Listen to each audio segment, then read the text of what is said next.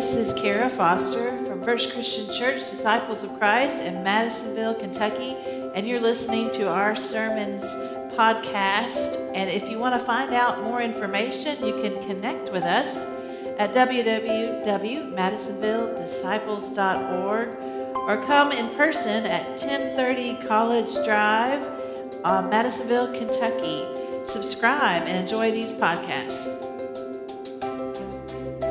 So before I read the text this morning, I want to do a little explaining about things we should keep in mind when we look at a biblical text and try to discern what it means for us. Of course, we need to think about the historical context, the culture, the language, the time and place that it takes place. It's also good to consider where it is placed within the gospel narrative. And our story today comes at the very end of the Gospel of Matthew. In fact, Jesus tells this story in the last week of his life. He's already paraded into Jerusalem, and yet he has not gathered with the disciples in the upper room yet. This is happening in an in-between time. It's also good to take note of what comes before and after the passage. And this passage today is sandwiched in between two other stories that Jesus tells that both have a similar theme that deal with waiting and readiness. So listen with me to this passage today. It's in Matthew 25, beginning in verse 1. Jesus says, "The kingdom of heaven will be like this. 10 bridesmaids took their lamps and went to meet the bridegroom. 5 were foolish, 5 were wise. When the foolish took their lamps, they took no oil with them, but the wise took flasks of oil with their lamps, as the bridegroom was delayed. All of them became drowsy and slept. But at midnight there was a shout, 'Look, here's the bridegroom. Come out to meet him.' Then all of the bridesmaids got up, trimmed their lamps.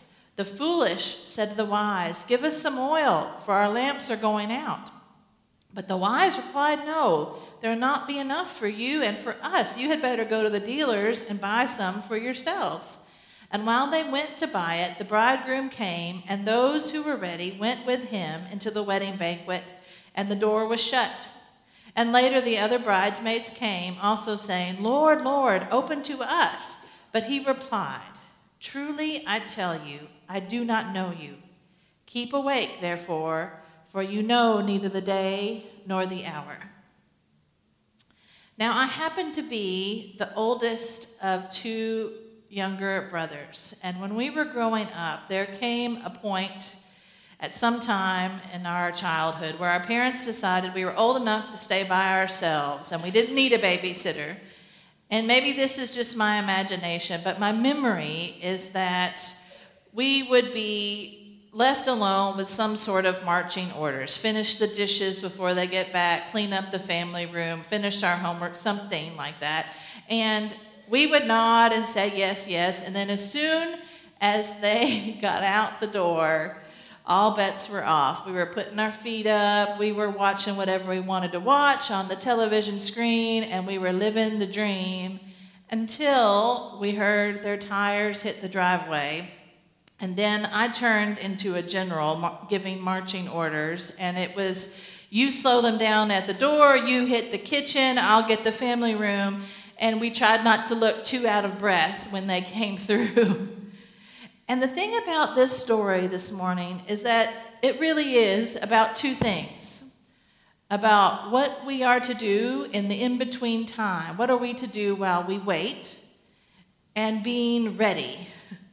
Being ready for a surprise return. It reminds me of that old bumper sticker, "Jesus is coming soon, so look busy." What are we to do in this in-between times? What can we do while we wait? If you wait till the car tires are hitting the driveway, it's too late. So let's talk first about the importance of waiting. Nobody likes to wait. I hate waiting. My own children are already asking me how many days till Christmas. The waiting has already begun to be agony for them. In this story, Jesus tells us 5 are wise and 5 are foolish, but all of them have to wait. In fact, all 10 of them get tired of how long and how hard the waiting is. All 10 have oil, but only 5, the wise ones, came prepared for a really long wait. Now, maybe they knew the groom's family and just knew he would never make it on time, but they came prepared to wait a long time. Waiting is hard, especially when it's something that is so long held and hoped for, and all of us are waiting for something. We are waiting on loved ones to get help. We are waiting for the doctor to call and say it's good news. We are waiting for the job offer. We are waiting for reconciliation between broken friendships.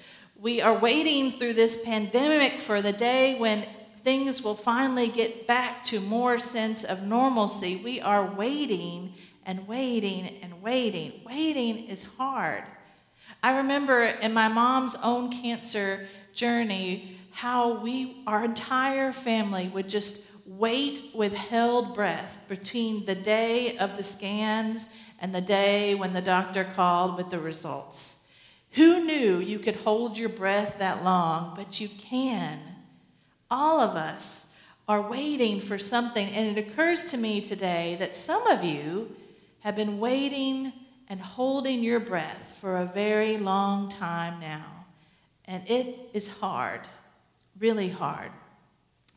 And if this morning you happen to feel a lot more like the foolish bridesmaids than the wise ones, if you happen to feel like you are ill-prepared from how hard and how long the wait really is, then I invite you to just remember something. All 10 of them had to wait in this story. All 10 of them got tired from how long and how hard the road is. And so if today you feel weary, if today you feel worn down, keep in mind that you do not walk this road alone. All of them got tired. In fact, I remind myself that in Paul's letter to the church in Thessalonica, one of the oldest Christian writings that we have, Paul's letter to that church, they were wondering, how long do we have to wait until Jesus returns? They were anxious and worried, and life was hard, and they wanted to know how long they'd have to wait. And in that letter, Paul tells them to be sure to encourage one another, because that is what it is to be the body of Christ. That while we wait, we remember that we do not do it alone.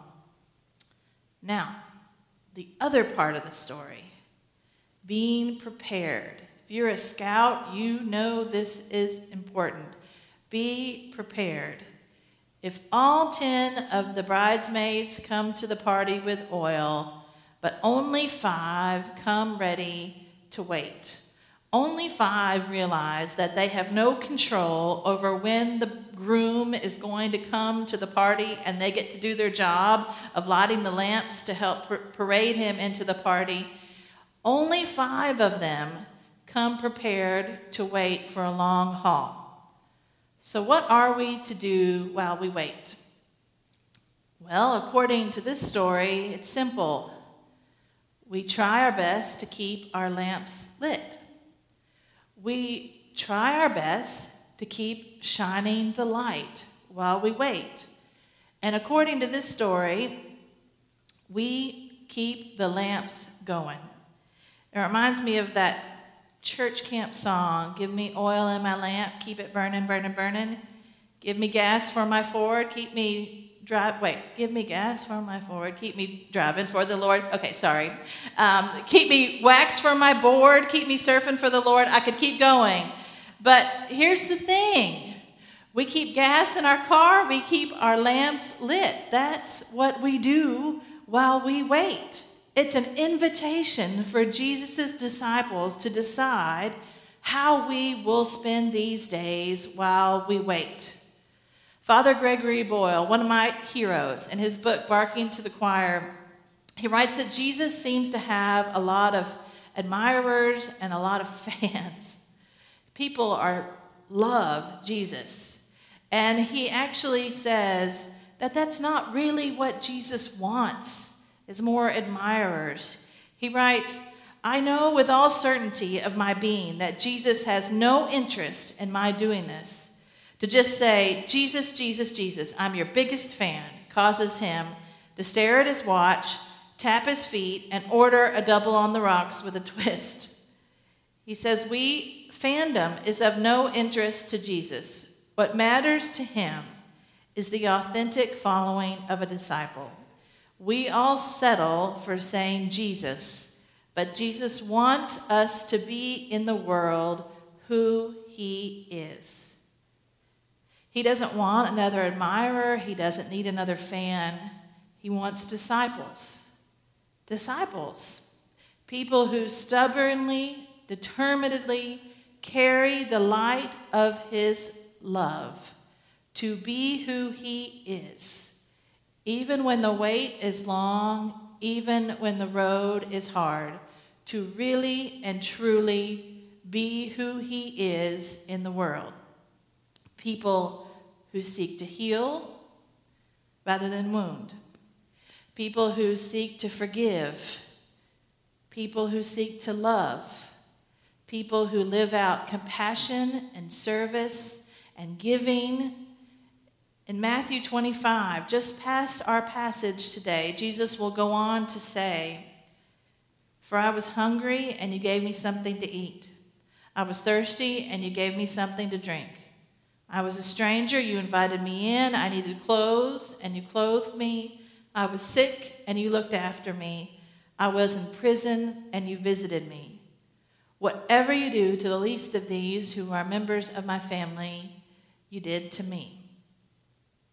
I remember a man I knew in Tennessee. I served with him on the board of the local food pantry. And he was a longtime volunteer there. And he had this great sense of humor. And he and we constantly teased each other all the time. And I remember one memory I have is at one of our board meetings that went enormously long, and it shouldn't have. One of our fellow board members, a pastor, was closing the meeting with prayer. And the prayer was going on and on a bit. And he, mind you, during the prayer, leaned over and whispered to me, not very quietly, "Is it still Tuesday?"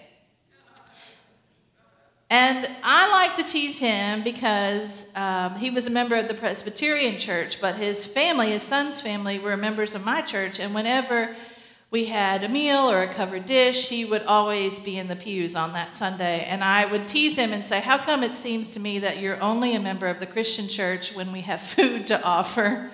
And we just constantly just joked and teased each other all the time. And when he was diagnosed with cancer in his 80s, they found that there wasn't much they could do to help either extend his life or a treatment that would cure the cancer. And so he chose to do nothing and to live out his days the best he could for as long as he could. And I still remember what he said to me this day. I called him and asked him how he was. And we were constantly teasing each other back and forth. And so I remember this clearly because of the honesty of his answer. I called him and said, "How are you, Dave?" And he said, "Kara, I'm living at the foot of the cross. There's no time for wasted." And he's right. He's right, isn't he? Amen.